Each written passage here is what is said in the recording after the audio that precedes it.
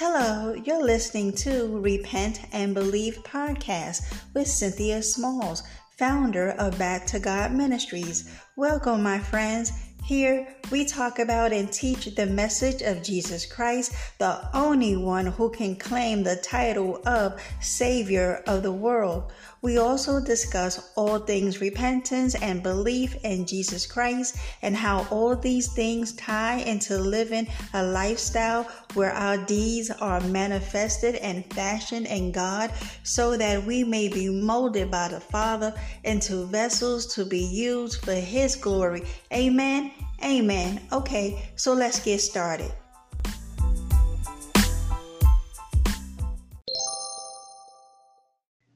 Hey everyone, before we get started, I'd like to say thank you for tuning in.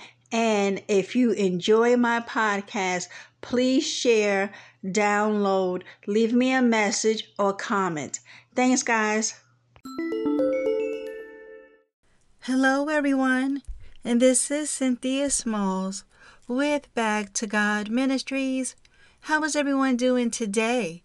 I pray that all is well in your lives, that you are walking by faith and not by sight. You, my friend, are to never give up on the Lord Jesus Christ. Amen. Amen. All right, folks, we are going to jump right on into it today because today is all about you cannot love this world. Amen. Father, in the name of Christ Jesus, we love you and we honor and revere your holy name. Father, may your kingdom come. You tell us to not love this world. 1 John 2:15 says, do not love or cherish the world or the things that are in the world. If anyone, Father, you said if anyone loves the world, love for the Father is not in him. For all that is in the world, the lust of the flesh, which is a craving for sensual gratification, and the lust of the eyes, which is greedy longings of the mind, and the pride of life, which is assurance in one's own resources or in the stability of earthly things. You said these do not come from the Father, but are from the world itself. And the world passes away and disappears, and with it the forbidden cravings, the passionate desires, the lust of it.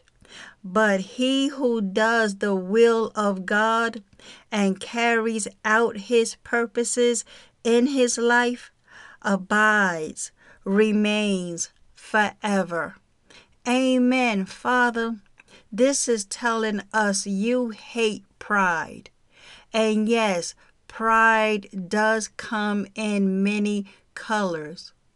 Father, I pray that today's lesson and exhortation sober up your people, that we cannot be in bed with this world and be deceived enough to think that we will have fellowship with you and Jesus at the same time. It is not possible. Father, I ask for wisdom. I ask for clarity of your word. May the Holy Spirit move on me. Give me your words to say and to convey to your people that we must come out from amongst this world, and that we are to be separated from this world, set apart, so that we can hear what it is you are calling us to do, because Father, we know that there is much work to do in the harvest. Thank you, Father, for your mercy. Thank you for your grace. But most of all, thank you for sending us Jesus to save us from our sins and from your wrath to come. In Jesus' mighty name, I pray. Amen. Amen. All right, folks. So, absolutely, we cannot be partakers of this world. We must no longer be conformed to the patterns and the dictates of this world. Jesus delivered us from the bondage of sin. And everything that is in the world, it is solely based on lust, your lust of your eyes, the lust of your flesh, and the pride of life. And that is the part that I wish to hone in on today, the pride of life. Because, my friend, the pride of life will get you every time. Yeah, because when pride is a part of the equation, we see ourselves as greater than we are. It puffs us up. We look at our abilities and achievements in a glorified light that places us on a pedestal above everyone else. And that is where we run into trouble with the Lord. We become increasingly obsessed with success and being the best. And that's a problem, friend. I know, I can hear it. Don't God want me to be the best that I can be?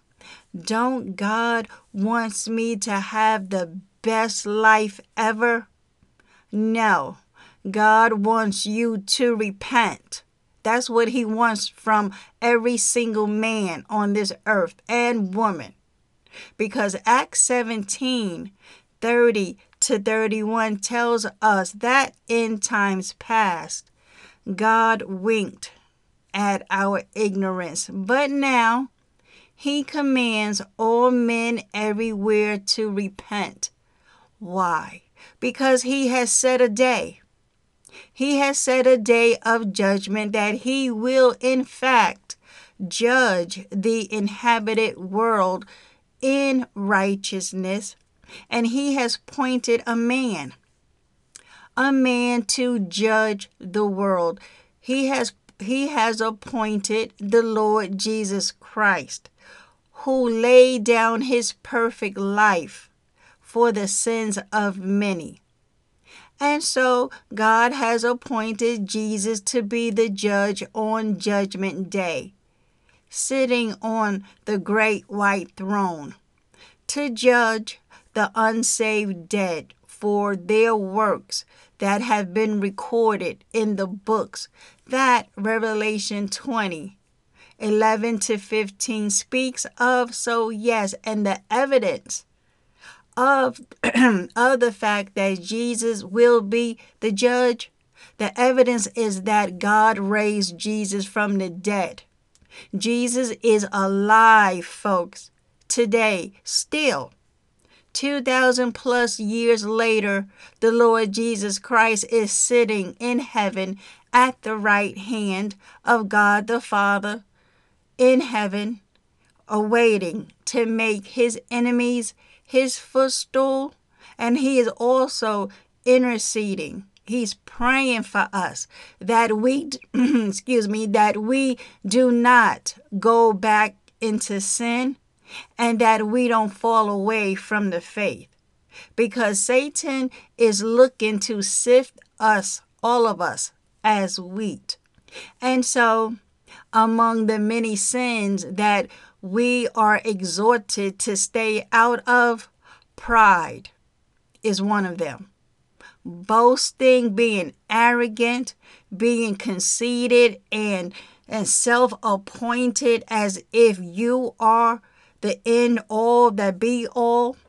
So we are going to be looking at some scriptures today. The Apostle Paul speaks to this in Romans 12:3 when he says, don't think you are better than you really are.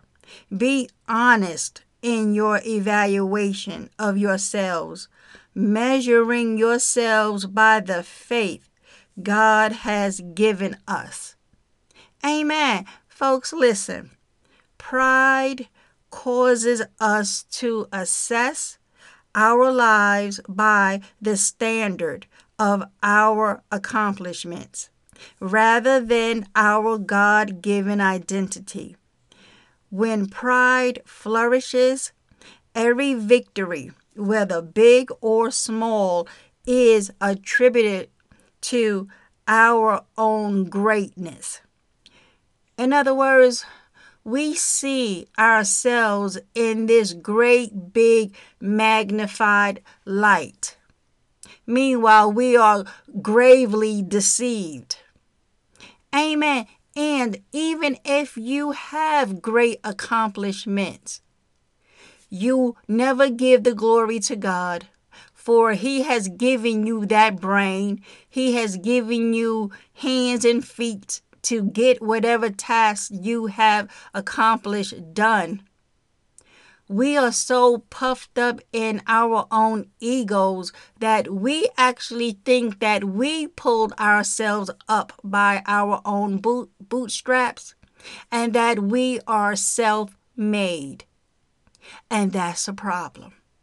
That's a problem.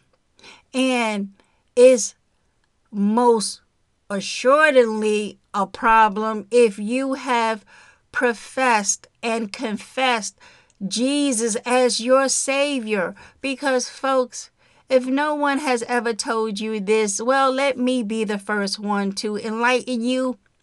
It ain't about you. In this kingdom, okay, it is so not about you. It ain't about me. It is all about Christ Jesus. He alone gets the spotlight, the highlight, and the limelight. He is supreme. Christ is supreme. He is preeminent. So, as they say, the world do not revolve around you, Miss Missy, my brother. It does not. It don't matter how many degrees you have. It don't matter how many businesses you have developed. It don't matter how much you put in the hard work to get that $1 billion contract. It is still so not about you. Because see, in the world, it's all about them. It's all about what they have accomplished, what higher education they have learned. It's all about them and their own self-righteous ambitions. For them, it is dog eat dog. For them, it is every man for himself. That's for those who are in the world. But you, child of God, it is all about Jesus and serving and helping your fellow man. So, in this kingdom, pride has no place at all.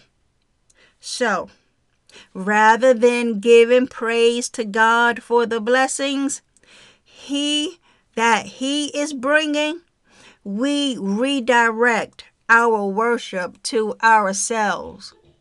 And again, that's a problem. Paul tells us about the wisdom of God and tells us we are to boast in the Lord, folks. We are not to boast in our accomplishments. And then we take these trophies, we take these accolades, we take all of these certificates of achievements and put them on a wall and invite people to come over so that they can look at it and be in awe of all of your accomplishments, because the pride of life always want worship. The person who is prideful in their accomplishments love the applause of men. They will do anything to keep them in the spotlight. So, let us look at 1 Corinthians chapter 1, starting at verse 17. Because, see, Paul is going to tell us what we are to boast in. And guess what? It is not about us. It's not about our accomplishments, because but for the grace of God, you woke up today. But for the grace of God, He did not kill you while you were still knee deep in sin. So again, we have nothing to boast about. So let's find out what we should be boasting about. Look, Paul goes on to say in verse 17 of 1 Corinthians, "For Christ did not send me as an apostle to baptize, but commissioned and empowered me to preach the good news of salvation, not with clever and eloquent speech as an orator." Amen. So that the cross of Christ would not be made ineffective, deprived of its saving power. Amen. Amen. So, the wisdom of God. I'm reading out of the Amplified Bible today, verse 18, 1 Corinthians. "For the message of the cross is foolishness, absurd and illogical to those who are perishing and spiritually dead." Why? Because they reject it. But to us who are being saved by God's grace, it is the manifestation of the power of God. For, verse 19, "It is written and forever remains written, I will destroy the wisdom of the wise, the philosophy of the philosophers, and the cleverness of the clever. Who do not know me, I will nullify." Amen. Where is the wise man, philosopher? Where is the scribe, scholar? Where is the debater, orator of this age? Has God not exposed the foolishness of this world's wisdom? Yes, for since the world through all its earthly wisdom failed to recognize God, God in His wisdom was well pleased through the foolishness of the message preached regarding salvation to save those who believe in Christ and welcome Him as Savior. Amen. So we see that the wisdom of the world is foolishness. Even with all of their scientists, professors, intellect, it is foolishness to the things of God. You want to know why? Because for since the world through all its earthly wisdom failed to recognize God. Amen.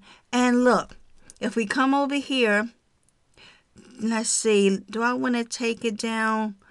Okay, let's come down to verse 27 of 1 Corinthians, because Paul is giving us the edification on the wisdom of God, because that is what we should be seeking, the wisdom of God and not of this world.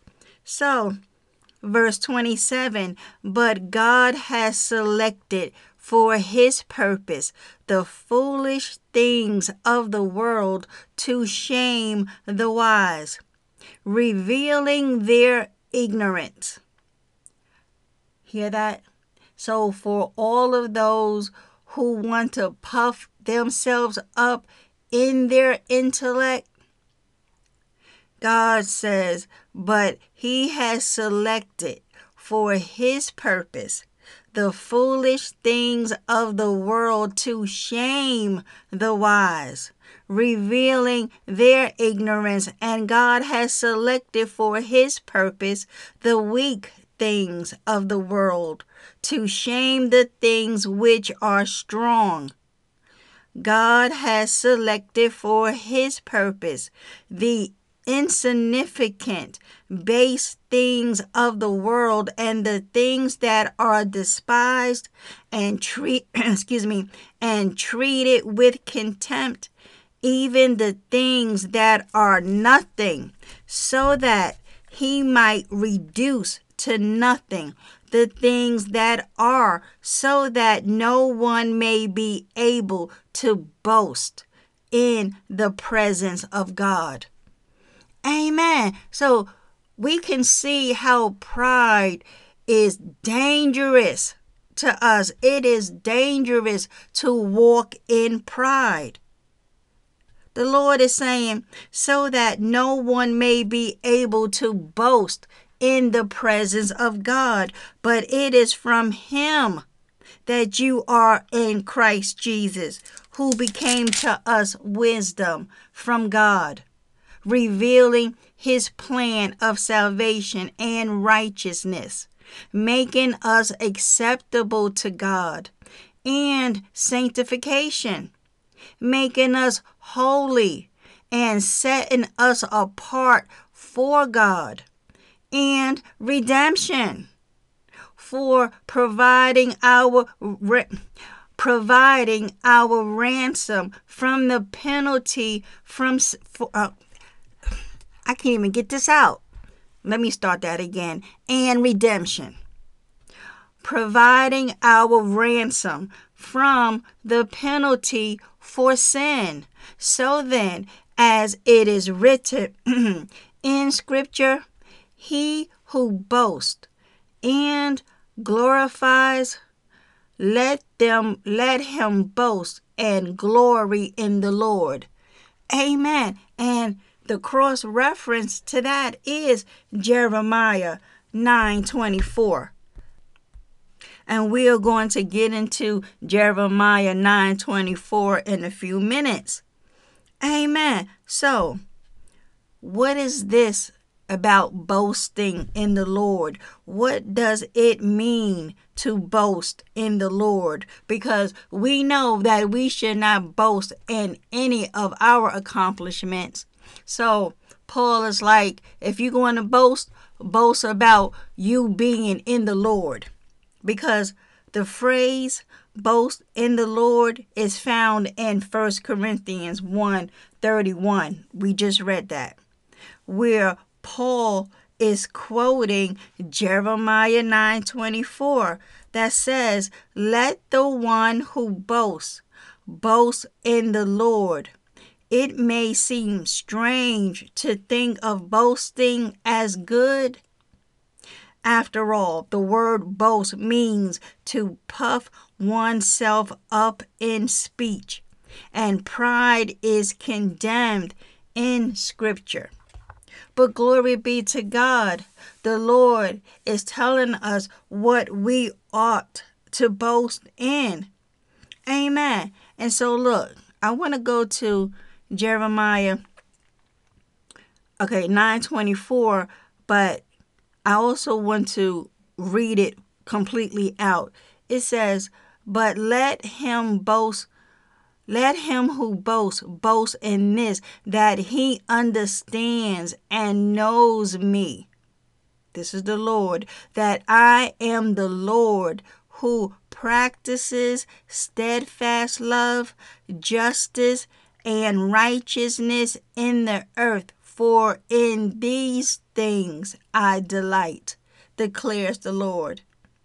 Amen. So, like I said, it may seem strange to think of boasting as good because, after all, the word boast means to puff oneself up in speech, and pride is condemned in scriptures like Proverbs 11:2 that says, when pride comes, then comes disgrace, but with the humble is wisdom.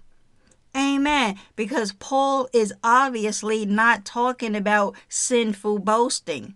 The Bible never condones a braggart. Nope. Some preachers have twisted the meaning of the phrase boast in the Lord. Why? To support a misleading message, as always, with that damnable prosperity gospel, because that phrase is commonly heard today in the Word of Faith movement and the prosperity gospel movement, because often it is quoted from Psalms 34:2 that says, my soul shall make her boast in the Lord. And it is used in the context of boasting about worldly possessions, or of speaking a miracle into existence, because that is what they are all about. Blab it and then grab it. So, the idea is that if you have a material need, then you should boast that you already have that need met. Folks, I can't tell you how true that is, because for years, from 2002 till about maybe 2016, I sat up under that damnable prosperity gospel being led by Dr. Well, excuse me, let us get it right. Dr. Creflo A. Dollar, sitting up under his worldwide ministries, being spoon-fed the nonsense that we can have whatever we say and that we can speak whatever we want into existence. Why? Because the power of life and death is in the tongue. Okay. Yeah, we fell for the con game, absolutely, and sad to say it is still going on. So I pray, if anybody that's in the sphere of my voice and sitting up under any minister that tells you that if you give God money, he will give it back to you, run. Grab your hat, grab your coat, and run for your life, friend. Amen. Because such boasting is, according to them, a proof of faith. So they say. And that faith will glorify God, as your quote unquote word of confession speaks a blessing into existence. Folks, that ain't nothing but new age. Who knew? We thought this is what God wanted from us, that he wants to give us the blessing, but if we don't speak it into existence, then he can't do it.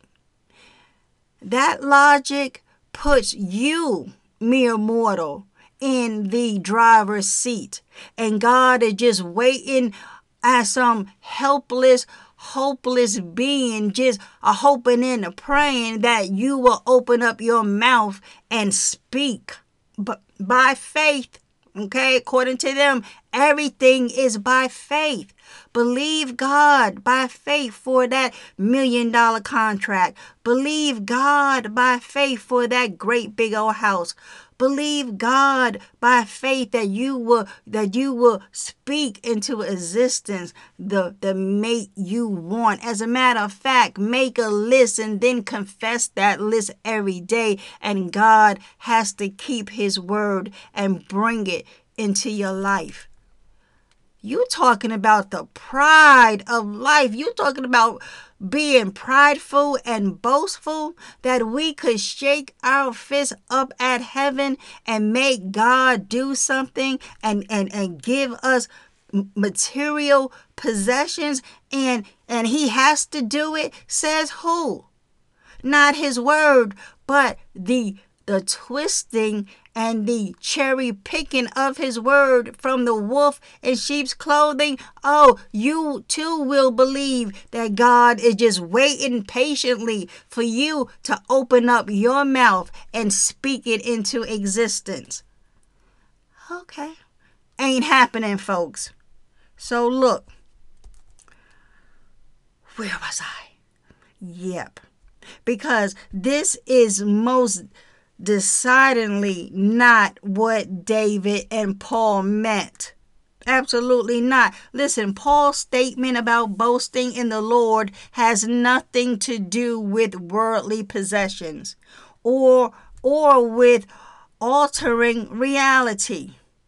No, the context concerns. Okay, so let's bring it into context here. The context concerns God's ability to glorify himself even in our weakness.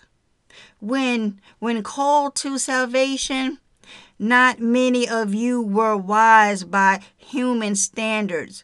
Not many were influential. Not many were of noble birth, but God chose the foolish things of the world to shame the wise. God chose the weak things of the world. Yes, we going over this scripture again. God chose the lowly things of this world and the despised things and the things that are not, to nullify the things that are, so that no one may boast before him. Amen. It is because of him that you are in Christ Jesus, who has become for us wisdom from God. That is our righteousness, holiness, and redemption. Amen. So whatever good may come from your ministry, we have no reason to boast, because humanly speaking, we are weak, foolish, lowly, and despised. All the glory goes to God and God alone. Check out Isaiah 42:8. It says, I am the Lord. That is my name. My glory I give to no other, nor my praise to carved idols. Amen. Folks, true boasting, because we are talking about the pride of life. Because John over there in 1 John chapter 2 was telling us, do not love this world.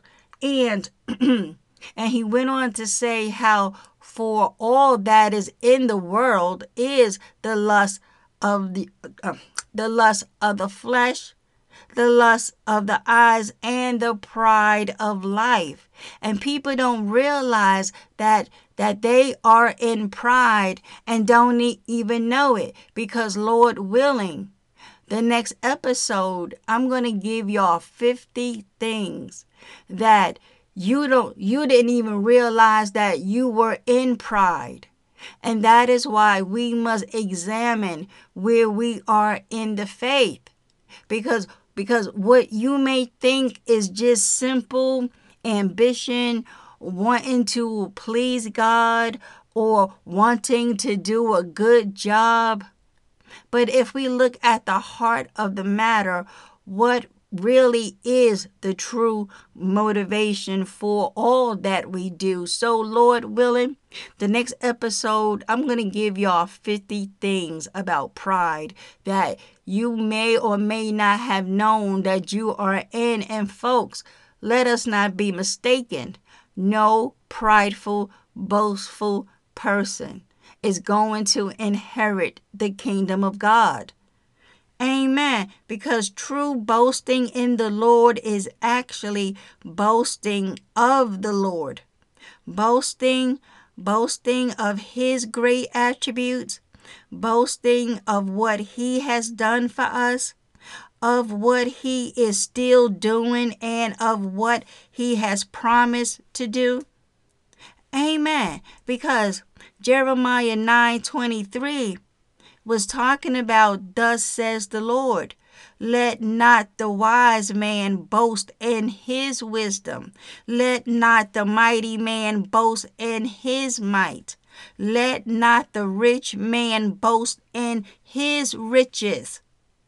But let him who boasts, boast in this. And then he goes on to tell us what we are to boast in, because it's not boasted in our own wisdom. It is not boasting in our own strength.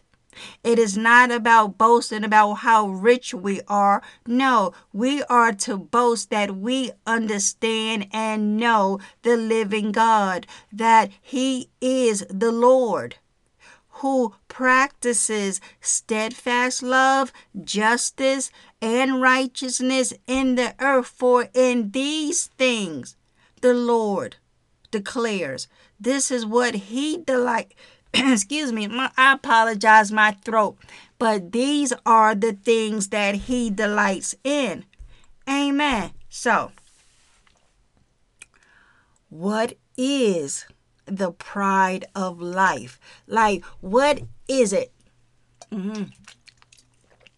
Because we do have the understanding that the pride of life is all about showing off your accomplishments, what you have achieved, what you have gathered and garnered from this world, whether it be a title, a status, some kind of world best title, some kind of material possession that you believe just because it costs so much money that people should look at you with jealousy, and now you all puffed up and conceited. So, what is the pride of life? Because we see this phrase, it is found only once in the Bible, and that is in 1 John 2:16, right? But the concept of the pride of life, especially as it is linked with the lust of the eyes and the lust of the flesh, appears in two more significant passages of Scripture. The temptation of Eve in the garden and the temptation of Christ in the wilderness. And we see that over there in Matthew chapter 4, verses 8 through 10. The pride of life can be defined as anything that is of the world. Yep, anything that is of the world, meaning anything that leads to arrogance, wanting to be a show-off, pride in yourself, presumption, and boasting. John makes it clear that anything that produces the pride of life comes from a love of the world, and if anyone loves the world, the love of the Father is not in him. And we see that in 1 John 2:15. Amen. The first example of the temptation of the pride of life occurs in the Garden of Eden, where Eve was tempted by the serpent to disobey God and eat the forbidden fruit of the tree of knowledge of good and evil. Of the tree of knowledge of good and evil. Eve perceived that the fruit was good for food, pleasing to the eye, and desirable for gaining wisdom. And we see that in Genesis 3:6. She coveted the fruit in 3 ways. In 3 ways, she coveted that piece of fruit. First, it was appealing to her appetite. This John refers to as the lust of the flesh, the desire for that which satisfies any of the physical needs. The fruit was also pleasing or delightful to the eye, that which we see and desire to own or possess. Here is the lust of the eyes John refers to. And finally, Eve somehow perceived that the fruit would make her wise, giving her a wisdom beyond her own. Part of Satan's lie was that eating the fruit would make her like God, knowing good and evil. And we see that in Genesis 3:5.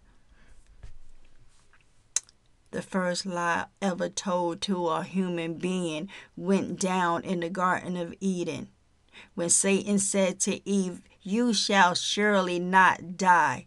That was the first lie ever told to a human being, folks. So, here is the essence of the pride of life. Anything that exalts us above our station and offers the illusion of God-like qualities, wherein we boast in arrogance and worldly wisdom, because Eve wanted to be like God in her knowledge, not content to live in a perfect world under His perfect grace and care for her, because Satan tried these same 3 temptations on Christ Jesus during His 40 days in the wilderness. And we can check all of that out in Matthew 4, verses 1 through 11, because He tempted our Lord with the lust of the flesh, bread for His hunger. We see this in verses 2 and 3 of Matthew 4. The lust of the eyes, because He said, all the kingdoms of the world with their splendor. And that's another thing that Satan tried to tempt our Lord with. And we see that in verses 8 through 9 of Matthew 4. And he tempted Jesus with the pride of life by daring Him to cast Himself from the roof of the temple in order to prove that He was the Messiah, by this great big old showing display of power that was not in the will of God or His plan for the redemption of mankind. And we see that in verses 5 through 6 of Matthew 4. But Jesus, our Lord, though He was tempted in every way, just as we are, because we see that in Hebrews 4:15, resisted the devil and used the word of God to ensure victory over him. Amen. And so we, as followers of the Lord Jesus Christ, have always been and will always be lured by the same 3 temptations Eve and our Lord experienced. Satan doesn't change his methods. Why? He don't have to, because it's working right now, present day. It is still working. He tempts us with the lust of the flesh, which is sexual gratification, gluttony, excessive alcohol consumption, drugs, both legal and illegal, as well as the deeds of the flesh. Because over there in Galatians, Paul warned us of the works of the flesh, which are sexual immorality, impurity, sensuality, idolatry, sorcery, enmity, strife, jealousy, fits of anger, rivalries, dissensions, divisions, envy, drunkenness, orgies, and things like these. We see this in Galatians 5:19-21. Amen.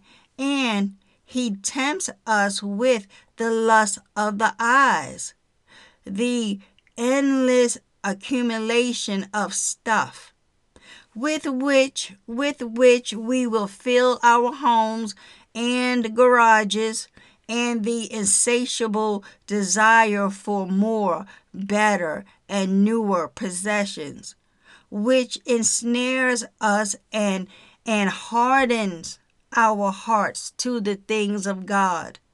Yes, so can't we see just how dangerous walking in the pride of life is? But his most evil temptation is the pride of life. The very sin that resulted in Satan's expulsion from heaven. He desired to be God, not to be a servant of God, because we see in Isaiah 14, verses 12-15, it says, How you are fallen from heaven, O day star, son of dawn. How you are cut down to the ground, you who laid the nations low. You said in your heart, folks, if you ever want to know what pride looks like, here we go. Verse 13 of Isaiah 14. You said in your heart, I will ascend to heaven above the stars of God. I will set my throne on high. I will sit on the mount of the assembly in the far reaches of the north. I will ascend above the heights of the clouds. I will make myself like the Most High. But you are brought down to Sheol, to the far reaches of the pit. Amen. Glory be to God, because pride is exactly what got Satan kicked out of heaven. Amen. And so, the arrogant person, the arrogant boasting, which constitutes the pride of life, motivates the other two lusts, as it seeks to elevate itself above all others and fulfill all personal desires. It is, my friend, the root cause of strife in families, churches, and nations. Why? Because it exalts the self, in direct contradiction to Jesus' statement that those who follow him must take up their cross, which is an instrument of death, and deny themselves. Amen. The pride of life stands in our way if we truly seek to be servants of God, because Jesus told us you cannot serve two masters, folks. You cannot be serving Satan and serving God. It ain't going to happen. It has never happened. Glory be to God. So, it is the arrogance that that separates us from others and limits our effectiveness in the kingdom of God. The pride of life comes not from the Father, but from the world. Amen. And as such, it is passing away with the world. But those who resist and overcome the temptation of the pride of life do the will of God. And the man who does the will of God lives forever. Amen. And we see that in 1 John 2:17. Glory be to God. So, what am I saying? After all of that, what am I saying? I'm saying that God hates pride. God hates pride, and we must learn to hate what God hates and to love what He loves. Yeah, so how much do you hate pride? Because just like with sin, with any sin, God hates sin. And you too must hate it as well. And that is where repentance comes into play, because you must change the way you think. You must stop, think, and then turn and go the other way. You must hate sin just as much as God does, because let us not be mistaken, He hates sin and He hates the one who stays in blatant, rebellious, deliberate, willful sin. Amen. And so the Bible says in Proverbs 8:13, to fear the Lord is to hate evil. I hate pride and arrogance, evil behavior, and perverse speech. Amen. Proverbs 11:2.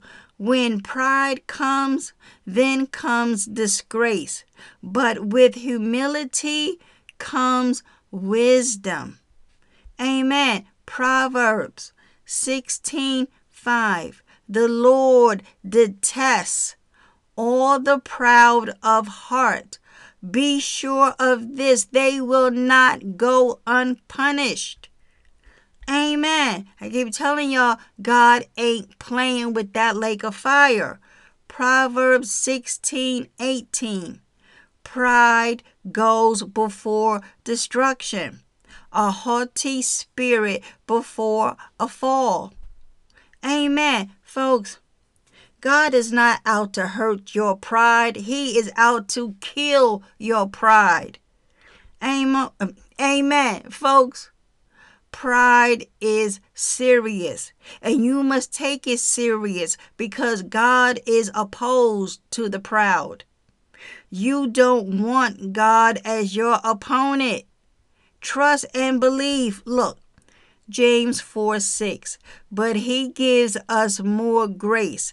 That is why Scripture says, God opposes the proud, but gives grace to the humble. 1 Peter 5:5. Young men, in the same way, be submissive to those who are older. All of you clothe yourselves with humility toward one another, because God opposes the proud, but gives grace to the humble. Amen. So we could walk around here as if the moon rise and shine on our behalf if we want to. Listen, God will push you away. Luke 14:11. For everyone who exalts himself will be humbled, and he who humbles himself will be exalted. Amen. Because folks, we must realize and recognize that in this kingdom, in the kingdom of God, the last shall be the first, and the first shall be the last. Amen. Listen, my friend, the way up is the way down. Completely the opposite of the world. We must humble ourselves and we will be exalted. Exalt yourself and you will be humbled. Oh yeah, you do not want the chastening of the Lord upon you because you believe you are the end all that be all. No, humility. That's the key word of the day, folks. Humility. Listen, you must be humble. Okay? Stop it. Humility is critical to receiving God's grace. Proverbs 11:2. When pride comes, then comes disgrace, but with humility comes wisdom. Proverbs 15:33. The fear of the Lord teaches a man wisdom, and humility comes before honor. You hear that? With humility comes before honor. You want honor from the Lord, then you must be low down to the ground. It's not about you trying to be the center of the spotlight. No. Proverbs 18:12. Before his downfall, a man's heart is proud, but humility comes before honor. See? Proverbs 29:23. Folks, if you ever want to know how to get rid of pride, study the book of Proverbs because it makes wonderful contrast between the humble and the proud. Oh yeah, Proverbs 29:23. A man's pride brings him low, but a man of lowly spirit gains honor. Listen, it is nothing weak about being a humbled person because some may say, well, I don't want anyone to take advantage of me. Really? So you must want to stay on that broad way going to hell with all of your pride and anger, right? Rethink that, my friend. Isaiah 57:15. For this is what the high and lofty one says, talking about the Lord. He who lives forever, whose name is holy. I live in a high and holy place, but also with him who is contrite and lowly in spirit, to revive the spirit of the lowly and to revive the heart of the contrite. Amen. That's the that's the heart that God lives in. God does not reside in the heart of a prideful person. No, but of one who is lowly in spirit and lowly, and to revive the heart of the contrite. That's where the Lord resides. 1 Peter 5:6.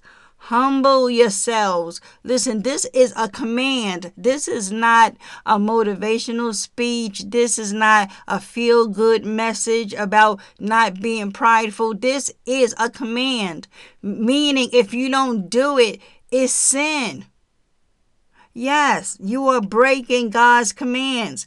Humble yourselves, therefore, under God's mighty hand, that he may lift you up in due time. And that's the problem. Nobody got any patience. Everybody wants to be high and lifted up right now. It ain't your time to be high and lifted up right now. And that's the problem. Isaiah 23:9. The Lord Almighty planned it to bring low the pride of all glory. and to humble all who are renowned on the earth. Yeah, so all of these star-studded celebrities and all of these giants of industries and businesses that make billions of dollars in technology, automobile finances, the arts, all of that. Y'all will be brought low down to the ground if you don't repent. God resists the proud in order to show them their need of Him. This is for His glory. It results in His glory. Amen. So, let's look at, because we about to wrap this up, folks. Let us look at 2 Corinthians chapter 12, verses 7 to 10. This is Paul. To keep me from being conceited.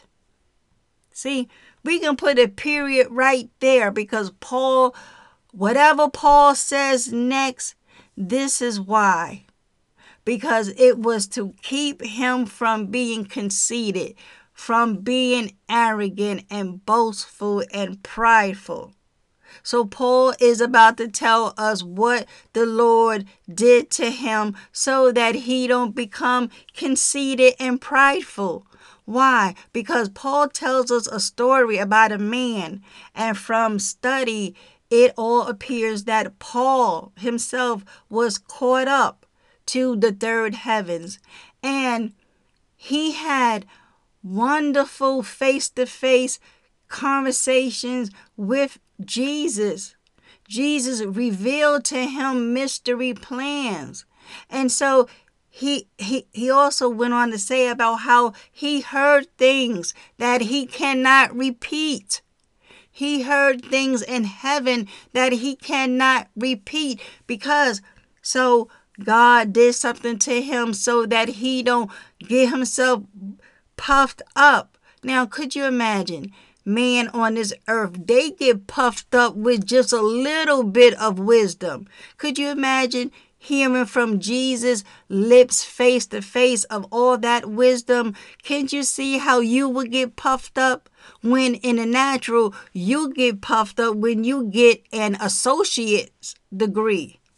Okay? So look, to keep me from being conceited, thank you, Holy Spirit, because of these surpassing great revelations, there was given me a thorn in my flesh. Now, the Bible doesn't tell us what that thorn is, but Paul gives us some indication of what it was, right? Because he's saying that God allowed this to happen to him so that he don't become conceited from all of that surpassing great revelations that he had received from Jesus and from the Father. So there were given me a thorn in my flesh, a messenger of Satan to torment me. So we have some insight, right? A messenger of Satan to torment Paul, because 3 times Paul said, I pleaded with the Lord to take it away from me. But he said to me, my grace is sufficient for you, for my power is made perfect in weakness. Amen. So, therefore, I will boast all the more gladly about my weaknesses, so that Christ's power may rest on me. That is why, for Christ's sake, I delight in weaknesses, in insults, in hardships, in persecutions, in difficulties. For when I am weak, then I am strong. Amen. I love that. I love that scripture. Folks, we must change the source of our lives. Because if it's not the Father, it got to go. Yep, it got to go. So now, real quick, and this is going to be the close. Let us see what humility is not. Because a lot of people walk around with false humility all the time. Take, for instance, Gandhi, who was a Hindu devil worshiper. He was the one that coined the phrase, God loves the sinner but hates the sin. God never says that. That is contrary to everything God says in his word about the wicked. So, Gandhi liked to do these fasts. He had all of this media attention. He would look famished, skeletal, looking very pious, looking very humble. All that was for show. It was for show. And I don't care what the world say and whom they honor as someone who is doing the right thing, who's clearly close to God. No, Jesus told us that when you fast, don't look don't look like you haven't had a meal. He says, wash your face, put some lotion on, clean up. People don't have to know that you are on a fast. That's how you know when they do this in front of the cameras, it is worldly. It is not spiritual of God at all, because Jesus told us to do the opposite. Where those in the world who goes on these fasts, they make sure they wear clothing that's either dripping off of them or just a barely little piece of rag so that you can see their rib bones and their rib cage just poking through their skin.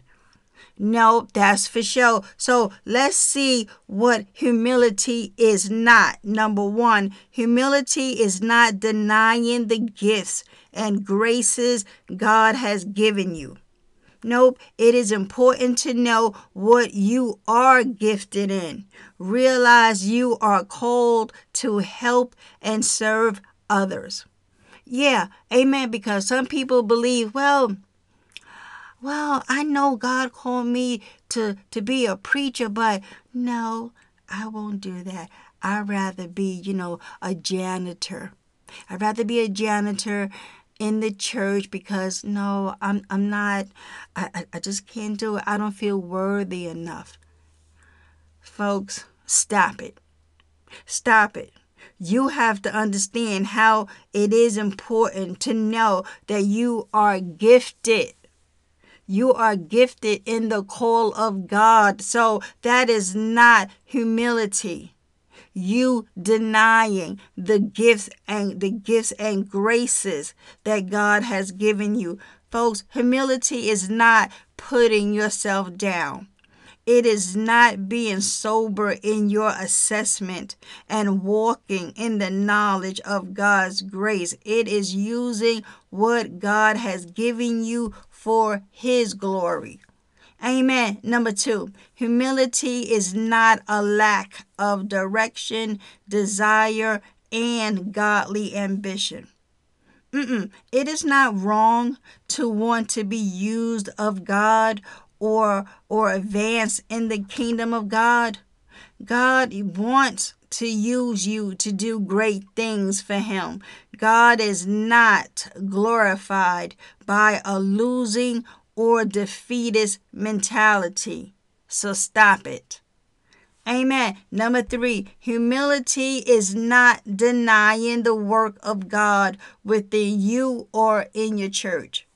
Nope. Number four, humility is not the pursuit of mediocrity. Nope, it's not about you just wanting to stay in the middle, not doing much, not doing great. I'm just going to be humble. No, that is not humility. You should pursue excellence, but not with the motivation of calling attention to yourself or trying to impress people. Humility allows you to enjoy the gifts of God without trying to impress others. Amen. Because therefore that will be a fake humility. Number 5, humility is not denying or backing away from the truth. Amen. You are called to be righteous and humble. You are responsible to speak the truth in love without being self-righteously critical. Amen. Get the plank out of your eye before you go for your brother's speck, folks. Easy. Because, friend, pride is deceptive. The devil does not come up to us with the red flag and tell us we are proud. Look, Jeremiah 49:16 says, "The terror you inspire and the pride of your heart have deceived you, you who live in the clefts of the rocks, who occupy the heights of the hill, though you build your nest as high as the eagles, from there I will bring you down, declares the Lord." Amen. Folks, we need help. We need help to see the fruits of pride in our lives. Amen. Proverbs 16:2. All a man's ways seem innocent to him, but motives are weighed by the Lord. Amen. Proverbs 21:2. All a man's ways seems right to him, but the Lord weighs the heart. Amen. Folks, let me close with what I opened up with, because today is all about recognizing what is the pride of life, what it looks like, what it means, and what does humility truly means. Because again, the takeaway from today is that we who are in Christ, we make ourselves of no reputation. Our Master made himself of no reputation. Therefore, we follow the example. We don't put on a show. We don't make a big splash about our giving. We don't make a big splash about how we are fasting. We're not throwing ashes on us, walking around in sackcloth, looking like we haven't had a meal in 6 months. No, Jesus says, fix yourself up. Clean yourself up.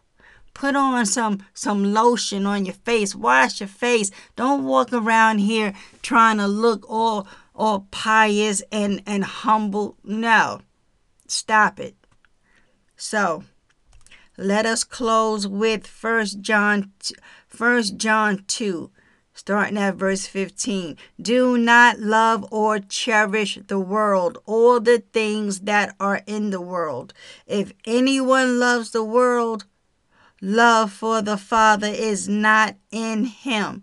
For all that is in the world, the lust of the flesh, craving for sensual gratification, and the lust of the eyes, greedy longings of the mind, and the pride of life, assurance in one's own resources or in the stability of earthly things, these do not come from the Father, but are from the world itself. And the world, by the way, passes away. Folks, we cannot put our trust in the stability of earthly things.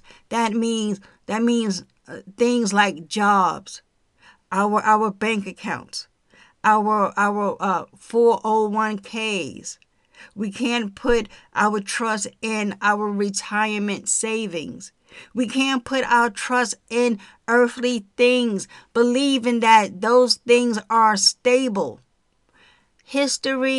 World history has shown mankind that it can drop in a minute. The crash of 1929? Do we dare mention the whole pandemic, quote unquote pandemic, right?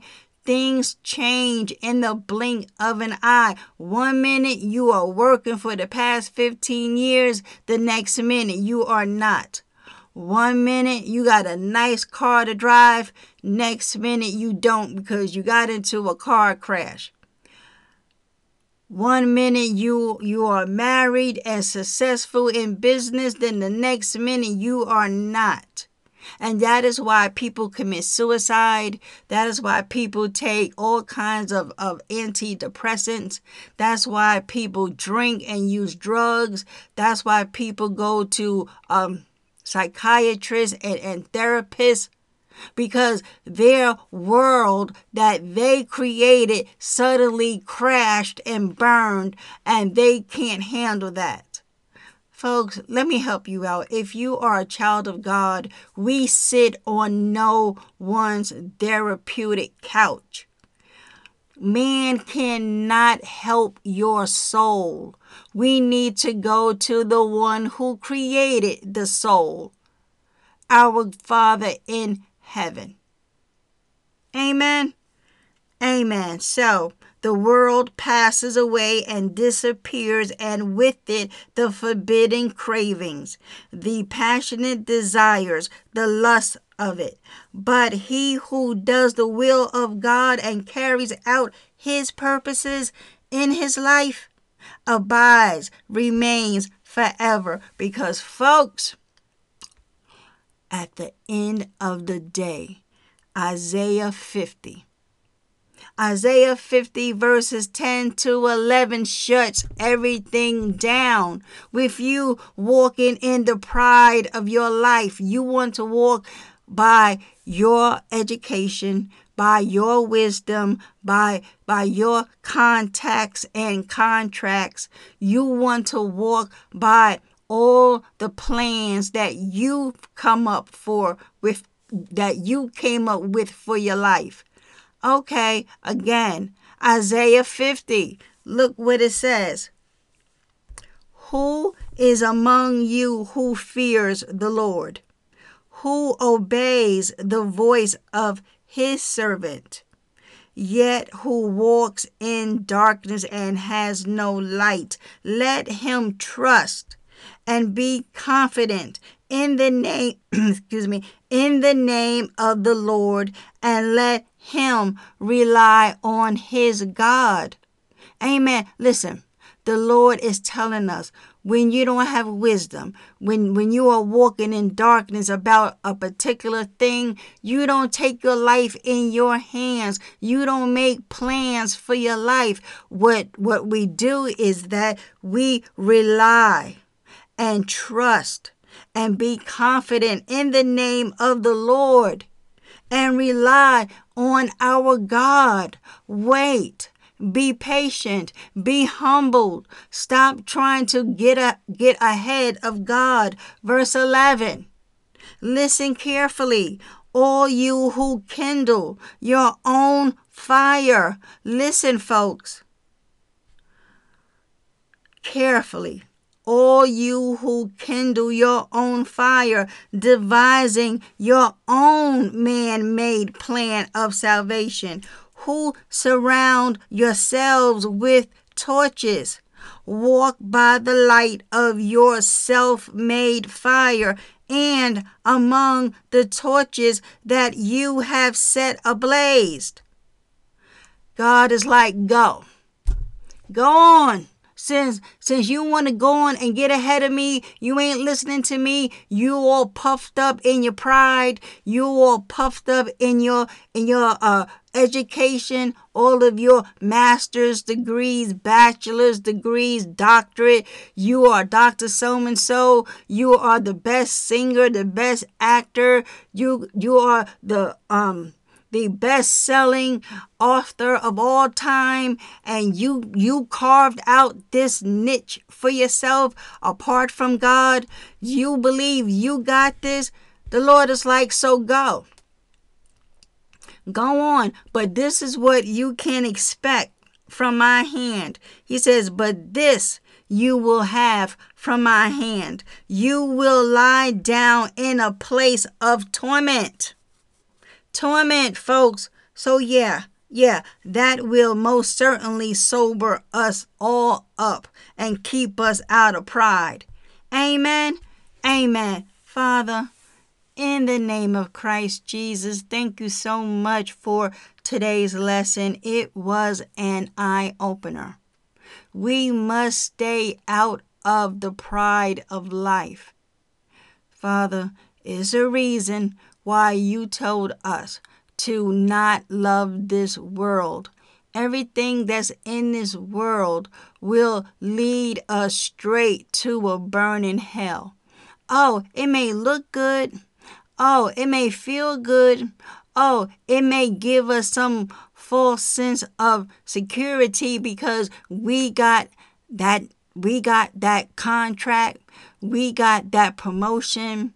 We finally married the man or woman of our dreams.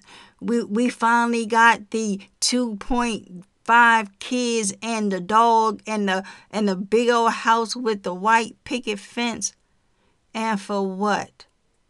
To have not repented of the pride of life, and then we lift our eyes in a burning hell. Father, it will so not be worth it. Jeremiah was right. Paul was right. When your Holy Spirit moved on them to write down that what we boast in the Lord. We don't boast in what we have. We don't boast about how smart we are, how pretty we are, how educated we are, how strong we are, how rich we are. Nope. We don't boast in any of that. We boast in the fact that we know our Lord and that He sent Jesus to reconcile us back to Himself. And that going forward, once we repented, our sins are forgiven. We walk in obedience to you, Father, and we follow Jesus, being led by the Spirit of Christ. Amen. So, Father, I give you all the glory. I give you all the praise and all my worship. You have my public, total allegiance. In Jesus' mighty name, I pray. Amen. Amen. All right, folks. Another one in the can. Repent and believe. Stop sinning, because bad company corrupts good morals. Come to your senses as you ought and stop sinning. Amen. Amen. All right, folks. Lord willing, until next time, I shall be speaking to you soon. Bye for now.